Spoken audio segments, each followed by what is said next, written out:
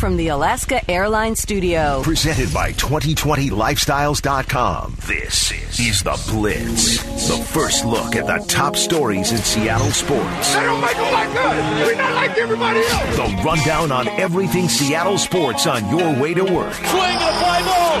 Deep right center field. He did it again. And the stories everyone is talking about. We gotta have that passion, and we gotta do it for each other. Yes, sir. This is The Blitz at 6. Good morning, friends. Welcome to The Blitz at 6. Lydia Cruz alongside with you Thursday, June 25th.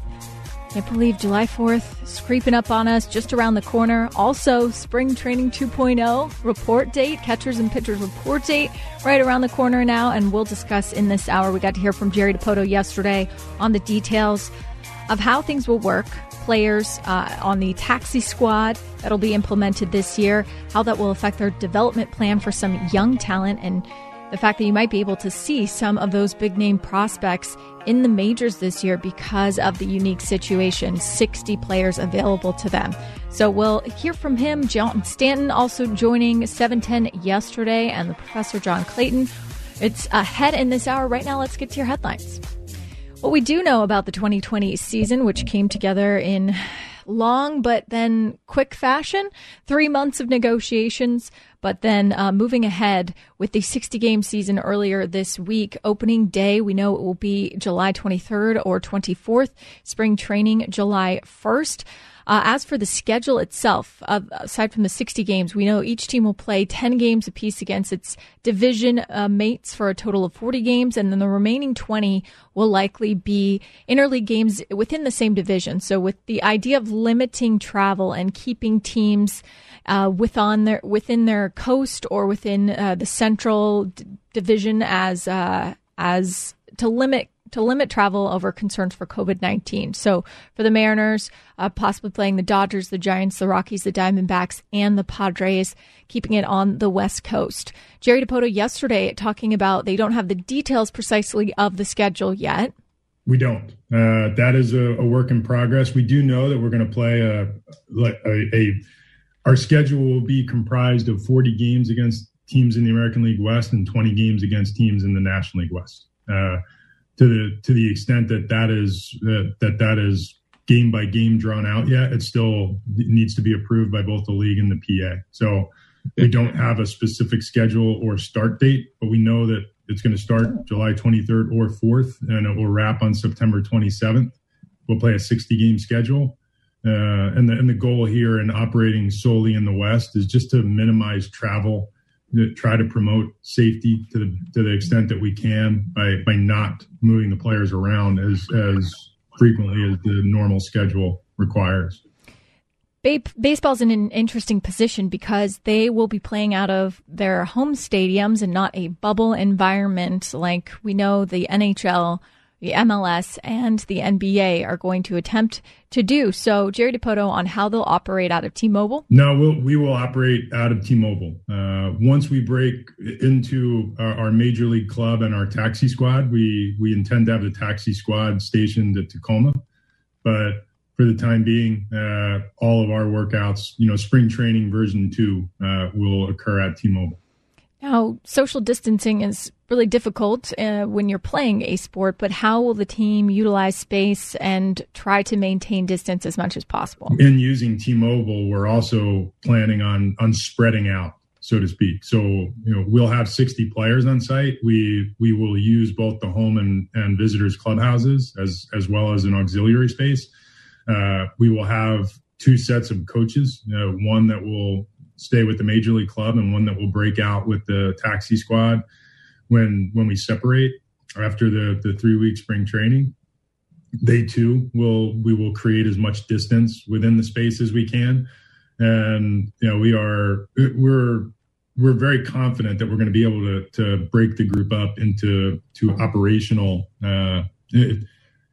to sizes that make sense and at least adhere to all the social distancing norms that we've become accustomed to. As for the players, they are ready to play and don't have concerns, according to Dipoto. Our expectation right now with our players is that everybody will report. And just the initial feedback, we've already heard from 25, 30 players on our 40-man, and they're chomping at the bit. Our group is likely to be, sooner than later. And I think we'll see the first of them start to arrive here in Seattle as early as Saturday. And then we need to begin the intake program and start testing our players and then self-quarantining until we get the test back before they enter the environment, so to speak. As for the roster itself, we know the first 2 weeks, there'll be 30 players on the active roster. Next 2 weeks, 28 players. The rest of the season, it will pare down to 26. There's no September call-ups, and they're still working with the 40-man active roster, but now the addition of 20 players, a taxi squad of sorts, allowing teams some extra room because of concerns for COVID-19 and also just regular injury concerns with a shortened season, with not knowing what conditioning shape guys are in right now. Jerry Dipoto on how the taxi squad will work for them. So the taxi squad is it's an independent unit. The 40-man roster players who are on the taxi squad we're operating under the same rules that govern the present CBA. So, they will be working on option, and the rest of the players have just been invited to take part. So there'll be a number of players for us that are, as you might expect, we don't have 60 players on a 40-man roster. So our balance will be met by prospects and or players we feel like are close to their major league, the major league doorstep. But Dipoto mentioning that they will have developmental players on that taxi squad. We will have a group of developmental players that will be a part of our taxi squad. And I'd feel comfortable that I can walk you through those names in about 24 hours, but I think they should hear from me before they read their name in the media. So we will commit to a handful of players and making sure that we recover as much of their developmental season as we can, in addition to the 30-man, which will eventually be pared down to 26-man major league club, and the players who will balance out the 40-man roster and or be relied on to fill in the event of injury or illness. We'll hear more from Jerry later in this hour on how that might specifically affect the development and the trajectory of specific players and prospects, but also saying yesterday that players have tested positive but declined to specify the number or whether they were part of Seattle's 40-man roster. Dipoto said they have all been asymptomatic. More than one. And a lot of that is obviously going to be protected information, but we've had more than one player in our organization test positive. We're not yet sure if that's with testing coming this weekend, how much of that will affect our 40-man roster. But with the cases popping up, especially in some of the hot spots around the country, we have had a few players test positive, and right now they're asymptomatic. They feel great, but we are aware that they're positive, and obviously they will not be in the environment when we open up until we've determined either A, they are part of the roster group, or B, they're healthy enough to be a part of that. Jerry Dipoto with some thoughts on how pitching will look in 2020. First of all, saying that all starting pitchers they have are ready to go. They have. The one who had the least number of total reps was Taiwan, but everyone's been throwing on a regular basis.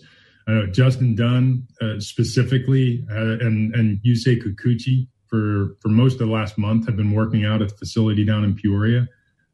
Get video footage of them every 3 or 4 days, and they've been throwing full tilt versus hitters in live BP type sessions, built up to 40, 60 pitches, and they come in generally ready. I know Marco has, not shockingly, been very diligent in his bullpen program up here in Seattle, and he will come in ready to go. We know baseball is going to experiment with some new things in the game this year, including starting with a runner on second base in extra innings. But I also think you might see teams experiment with different strategies, including Jerry Dipoto mentioning that they are going to use a 6-man pitching rotation to start the season. And this could be part of the future of baseball, in my opinion. We are going to run a 6-man pitching rotation where our starters are only throwing once a week. And they'll be in the early going. We're also going to allow for a piggyback type setup where starters who aren't quite as built up as others have a second starter throwing on that day with them. And that's how we're likely to use the extra roster spots early, is just to protect the health and well-being of our pitchers after such a long layoff.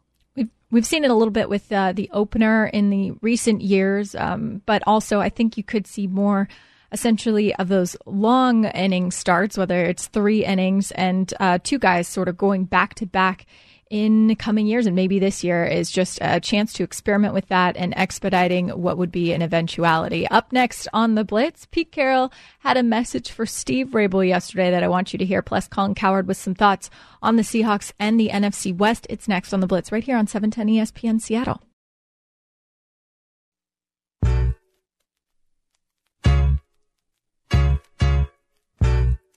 You're listening to The Blitz from the Alaska Airlines Studio. Welcome back to The Blitz at 6. Lydia Cruz alongside with you Thursday, June 25th.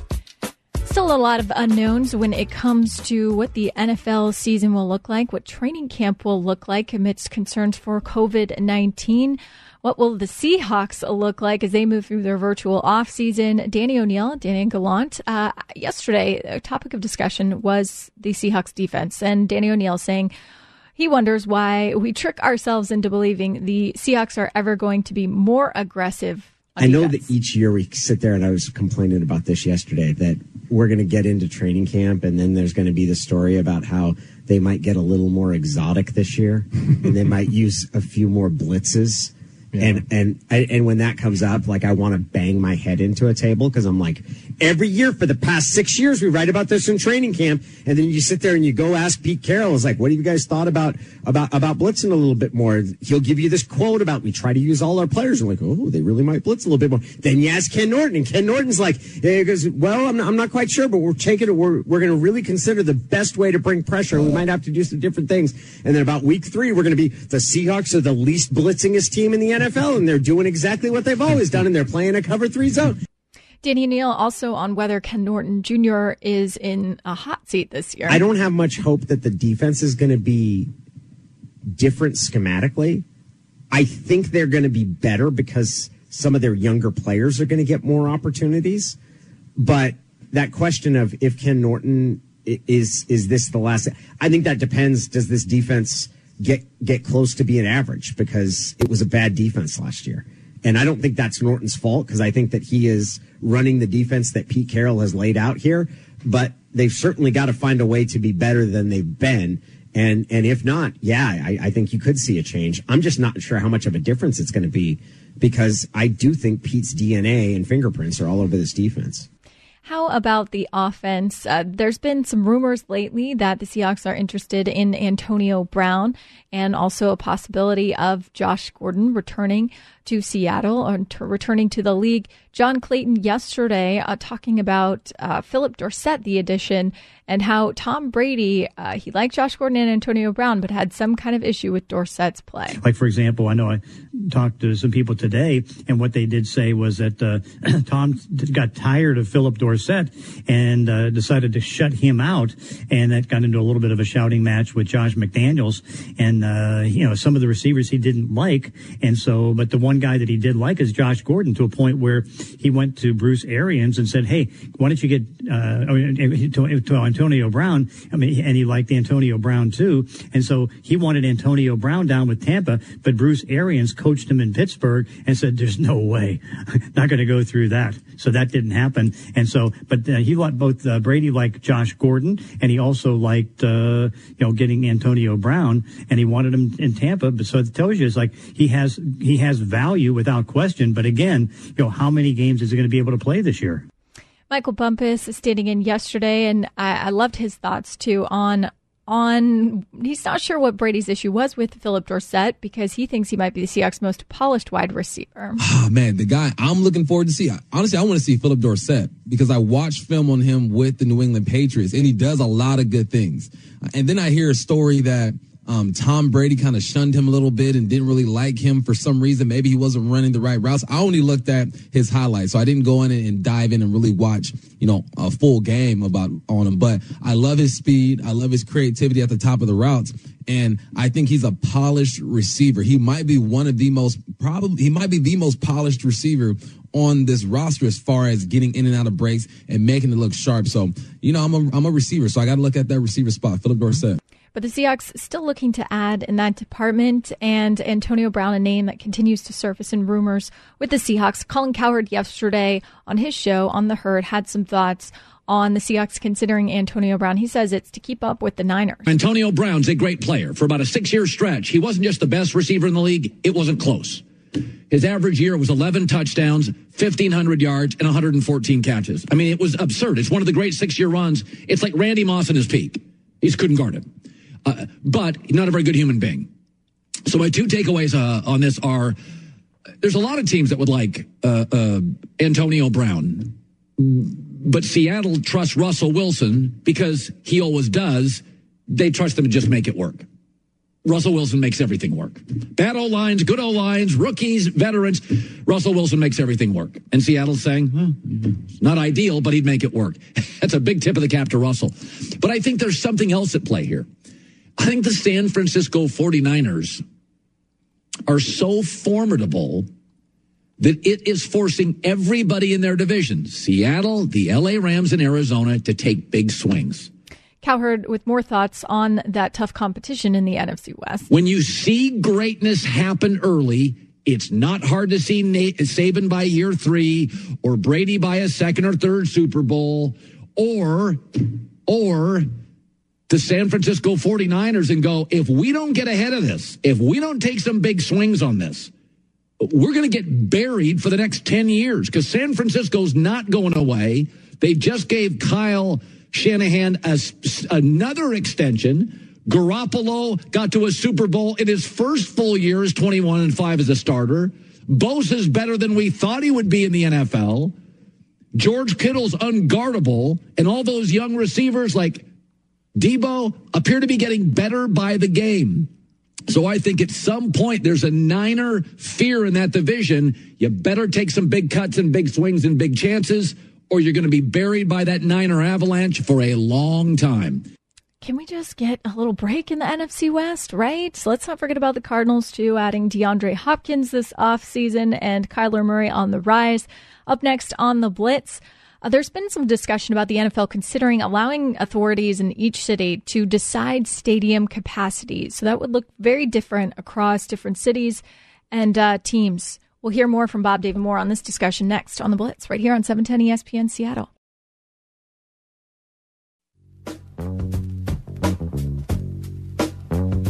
From the Alaska Airlines Studio, this is The Blitz.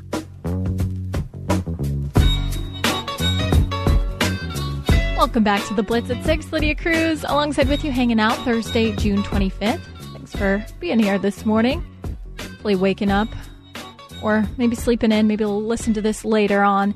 Yesterday on Bob David Moore, there was some discussion about the NFL considering allowing authorities in local cities to decide stadium capacity. Here was the guys discussing. Right, we talked about the NFL considering leaving the number of fans allowed in each stadium up to the individual city. Cut number 10, Ian Rappaport's talking about the NFL's goal is to allow local authorities for each team. There'll be no blanket policy. This is about allowing individual teams to figure that out for themselves. The goal is always to be a level playing field. Hard to view what's happened, let's say, with the Chargers the last couple of years as level. What the NFL does is, really what every league does, is try its best to be equitable and level and try to come as close to that as possible. As far as the fans in the stands, there was actually an interesting article in The Athletic about this yesterday. What it sounds like, from my understanding, the league is leaning toward right now is to allow the local authorities to determine how many fans can be in the stands. And if you've been following the coronavirus coverage, and I mean, I assume everyone has, is probably the most important thing going on right now. as far as health goes.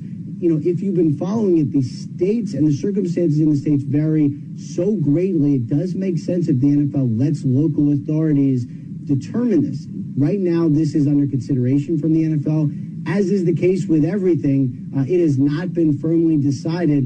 And of course, it could change as things change in different states from week to week. But the plan is to have the local authorities decide how many fans can be in the stands. It's going to be pretty interesting, you know, and it feels like that could shift as the months go on if the season continues. And, you know, maybe one state that seemed like the cases were really trending down and they were low, they were allowing fans in the stadium, and maybe all of a sudden there's a spike. So then there'll be fewer fans allowed at their next home game, or, you know, a couple weeks down the road. It feels fluid. It feels like, you know, each city could start out one way but end up a different way in terms of number of fans being allowed in the building. Yeah, I don't know what to make of that.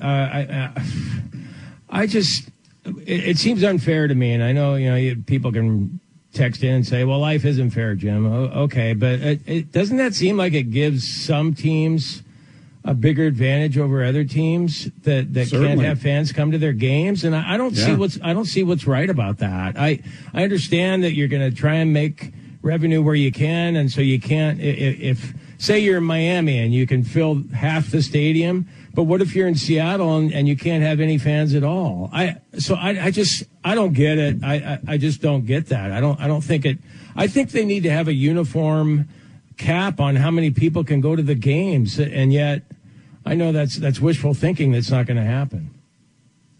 Yeah, I mean, I think it's almost impossible to do that, Jim, just because every region is different, right? In Washington, I feel like people got ahead of this thing and really took it seriously and stayed home. And then you go all the way down to the other corner of the country in Florida, where it seemed like 2 weeks after the virus hit, people are on the beach chilling, having fun, you know, and I feel like they're going to have the biggest home field advantage in Florida if it stays this way. Now, the cases are spiking in Florida right now, so we'll see what they end up doing over there. But as of now, Florida has the biggest home field advantage out there. Florida and then Georgia, so the Atlanta Falcons have a home field advantage, and some teams in Texas. But simply because this country is so dang big and governors are on totally different pages, I think it's impossible to have everyone do the same thing unless you just say, look, no one's going to any of the games. Yeah, which you can't do. I mean, that part's not fair. You know, you talk about fairness, Jim, and, you know, what if Washington is, you know, trending way down and the cases are way down and the governor's saying, hey, you know, let people in the stadium. Why would the Seahawks have to suffer because Texas is spiking big time and they're not allowing fans in their stadium, right? So you know, everybody's trying to figure out a way to get the economy going and to generate revenue. It wouldn't be fair to shut down one city who's not having an issue because another city on the other side of the country is having an issue.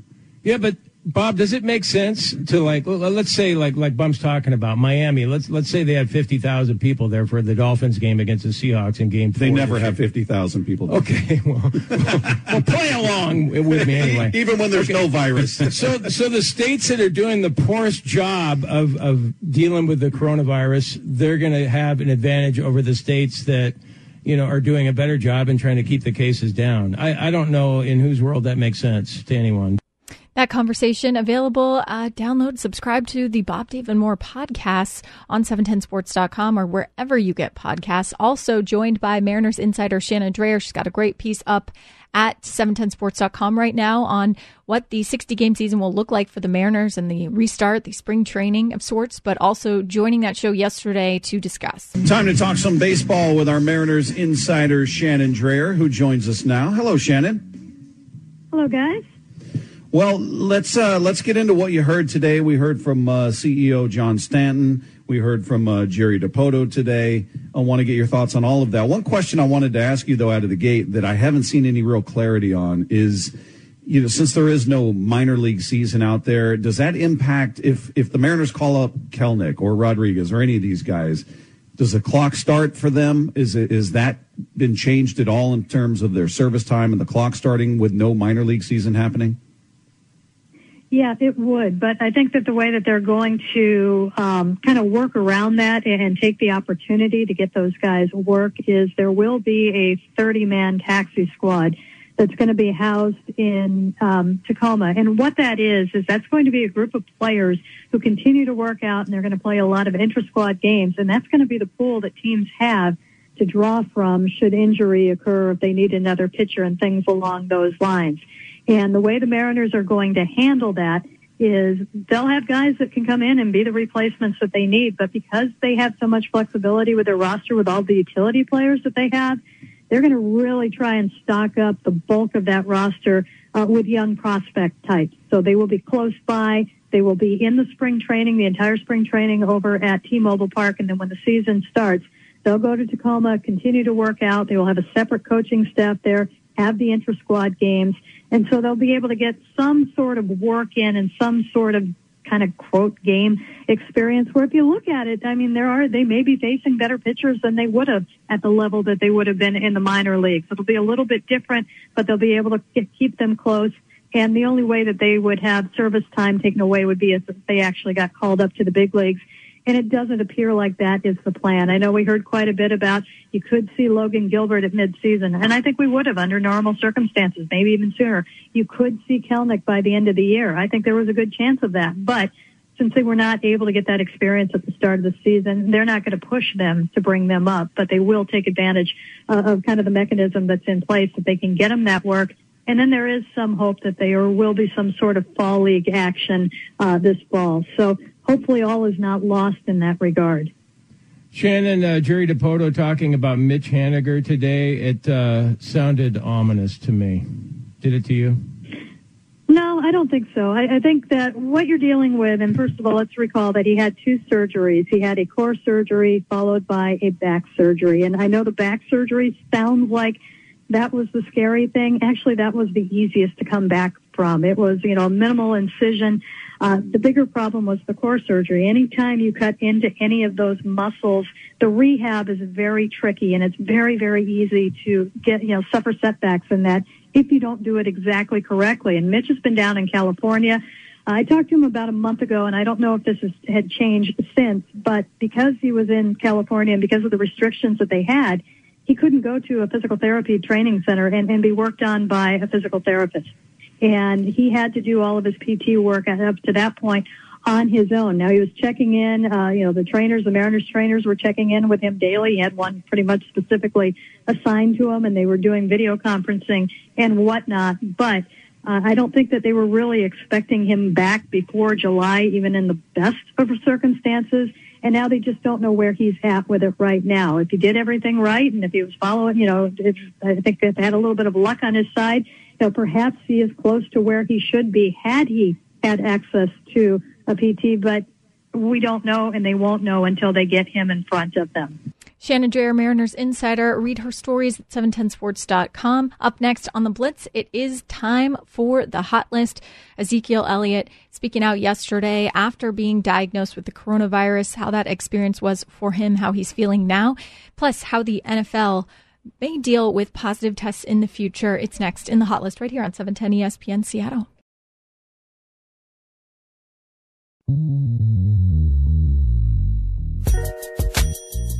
You're listening to The Blitz from the Alaska Airlines Studio. It's time for The Hot List. Holy mackerel! The headlines for the day in sports every morning at 6:45. Heck yes! What are we missing here? A full breakdown of the top stories of today on your morning drive. Let's go!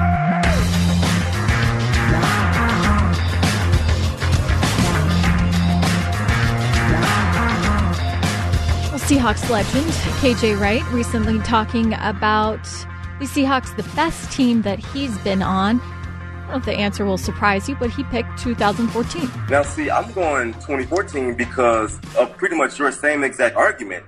You had Michael Bennett and Cliff Averill on the bench a good majority of the game.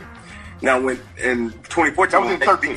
2013. Okay. Now, 2014, these two dudes are starting. And Mike B was just causing havoc. Okay. He was causing havoc.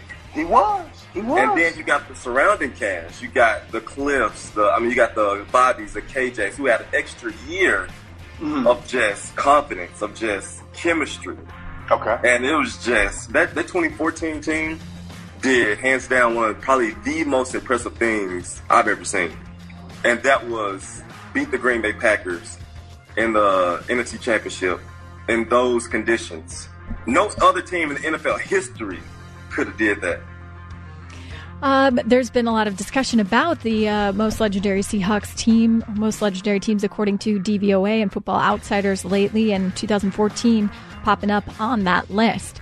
Speaking of the Seahawks, Pete Carroll had a message for one Mr. Steve Rabel, another Seahawks legend, and announced earlier this year that he was going to be retiring from his news position. And Pete Carroll took that opportunity yesterday to say, well, now you can be full-time Seahawk. This is a big week because I know you're pushing away from the desk. And after all these years of really extraordinary impact you've had on our area and the people you've been there so long. I mean, kids that have grown up watching you and learning from you and being affected by your wisdom and your perspective in a really awesome way. Okay, so congratulations. You're so good at it. You're calling the shots. I love it. But that's not why I'm calling. Why I'm calling is, do you realize what's coming up? You're going to be full-time Seahawks. You ain't stepping away from that now. Full-time Seahawks. See, you've been calling these games all these years from the seat of your pants. You didn't have to do any preparation or nothing. Think now, because you know what's going to happen? I'm going to load you up. I'm going to give you so much background, so much information. You're going to have so much homework to do to get ready for these games. I don't know what these broadcasts are going to be like, but look out, because Raves is full-time Seahawks. The 12s are going to love it. The players are going to love it. The franchise is going to love it. Coaches are going to love it. I can't even imagine how good you're going to be, because you're already awesome. So, congrats. We love you. Thrilled that you're going to stay with us and keep working us, but get ready, because I'm coming after you, brother. Congrats, man. I love it. 38 years at Cairo 7 for Raids, lighting up our television screens, but still getting to hear the dulcet tones of his voice on Seahawks broadcasts, thankfully, and full-time Seahawks now, according to Pete Carroll. PGA Tour Commissioner Jay Monahan said yesterday that extra testing and stricter monitoring for protocols that would result in, quote, serious repercussions will go into effect for offenders, will go into effect in the wake of 3 positive COVID-19 tests this week at the Travelers Championship in Cromwell, Connecticut. Monahan said that across the PGA Tour, as well as the developmental Korn Ferry Tour, there have been just under 3,000 tests, 2,700, with 7 coming back positive.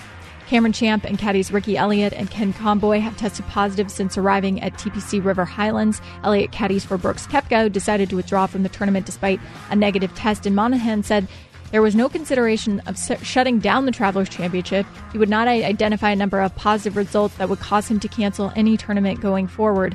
He was asked, is today a concern or are the low numbers still a positive sign? So I think for us, as we look at where we are now 3 weeks in and on the eve of our first round at the Travelers Championship, I think we all need to remind ourselves that we're all learning to live with this virus, and we all need to learn to live with this virus, both as individuals, as family members, and certainly within our businesses. And it's pretty clear that this virus isn't going anywhere. He did stress in the news conference, though, that players and caddies and those working at the events that follow the various protocols is going to be essential to their business, going to be essential to the tour for them being able to proceed. And what would happen to a player or caddy who doesn't follow the guidelines? All of us have an extraordinary responsibility to follow those protocols. For any individual that does not, there will be serious repercussions. And I'm not going to get into the specifics of it, but everybody knows and needs to know that our future, our ability to sustain this business and to impact the communities where we play and to create so many jobs is contingent on our ability to follow those protocols. So when we have instances where someone hasn't, they will be dealt with. And as I said, the consequences will be significant. Dallas Cowboys running back Ezekiel Elliott was diagnosed with COVID-19 10 days ago and said yesterday that he's feeling, quote, normal, but has not been cleared by doctors to work out as of yet. He was speaking on a Twitch feed and said he had some symptoms in terms of shortness of breath and a cough for a couple of days. Feeling good. I would say I had maybe 1 or 2 days where I felt symptoms. And even then, it wasn't too bad. I had a cough and a little bit of shortness of breath. But now I would say I feel good. I feel normal. Still can't work out. I got to wait until I could have went and got retested this week. I just decided, it won't hurt just to wait another week and just give myself more time, rest up. But I feel good. The 3-time Pro Bowler saying he believed there that if he tested again, the result would come back negative, but there's no harm in giving it a few more days.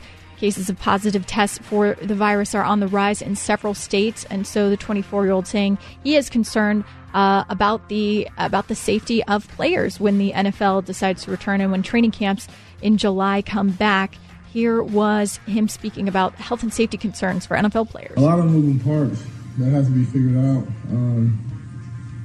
I just don't know how they can keep the players healthy. You got to put the health of the players first, and it's not even so much, I would say, the players' health, because I got corona and it really didn't affect me much. But a lot of people have kids. They may have kids with asthma. They may have newborn babies. Their parents or grandparents may live with them. And we have to find a ways to make sure that the players and their families, and the coaches also, and their families, aren't put at risk. Mike Tannenbaum, ESPN NFL front office insider, yesterday on how the NFL teams are going to take precautions. It's going to be tough to socially distance with preseason roster limits, so I think what we're going to see is a lot of creativity where maybe we'll have the offensive players in for half the day, then the defensive players maybe still have some virtual meetings, and I think all reasonable precautions will take place in terms of hand sanitizing and maybe masks on while players are off the field. And I think the expectation, guys, is we will see positive tests. Kevin Seifert made an important point yesterday, too, is that athletes constantly are playing with pain. It's almost part of sports as of now.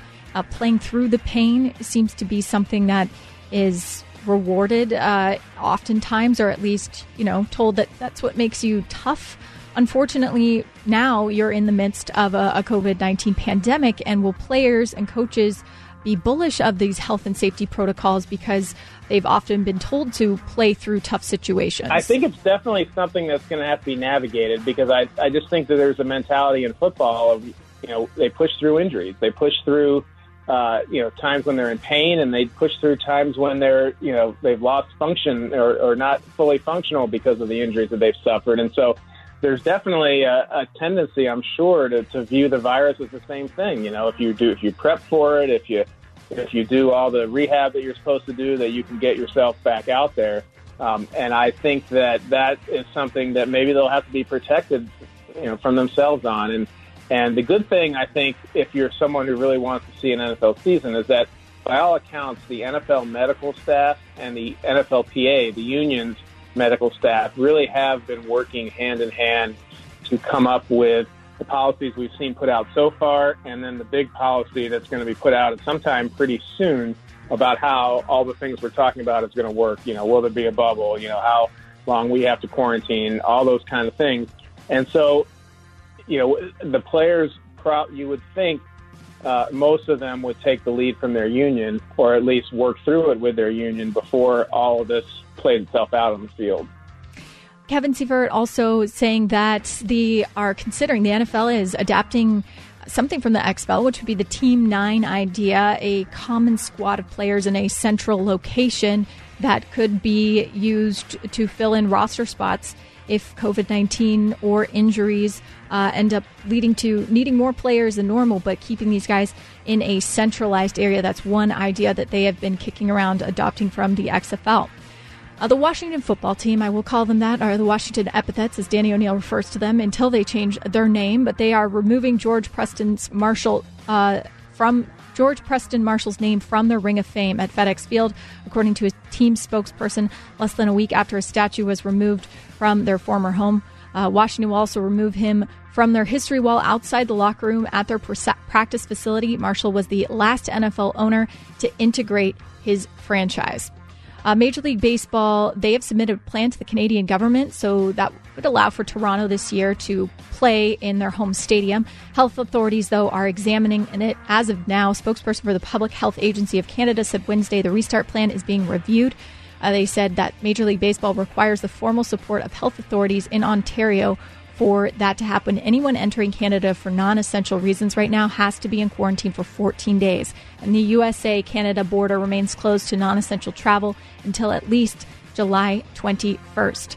Well, despite baseball's most palpable labor tension since the 7.5-month strike of '94 wiped out the World Series, the 2020 season is on. We got to hear from Jerry Dipoto yesterday on what this will be like for the Mariners getting back to work.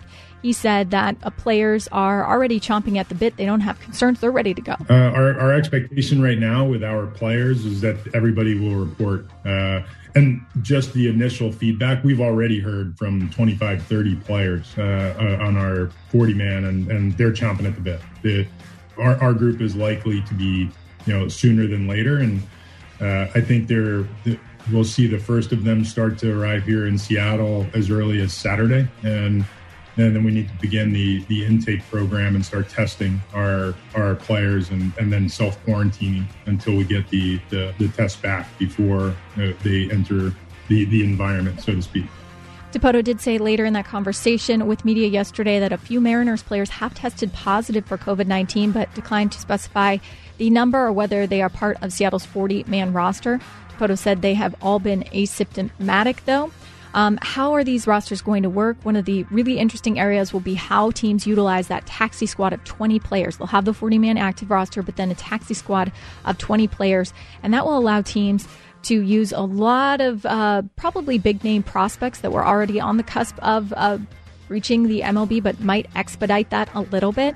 So Jerry Dipoto on how that taxi squad will work. So the taxi squad is it's an independent unit. The 40-man roster players who are on the taxi squad, we're operating under the same rules that govern the present CBA. So, they will be working on option, and the rest of the players have just been invited to take part. So there'll be a number of players for us that are, as you might expect, we don't have 60 players on a 40-man roster. So our balance will be met by prospects and or players we feel like are close to their major league, the major league doorstep.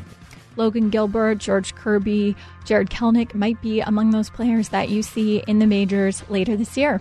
Jerry Dipoto actually going to join Danny and Gallant this morning for more at 8:30 a.m., so make sure you tune into that. That's a wrap for the Hot List and the entire Blitz at 6 Hour. Danny and Gallant coming your way now right here on 710 ESPN Seattle.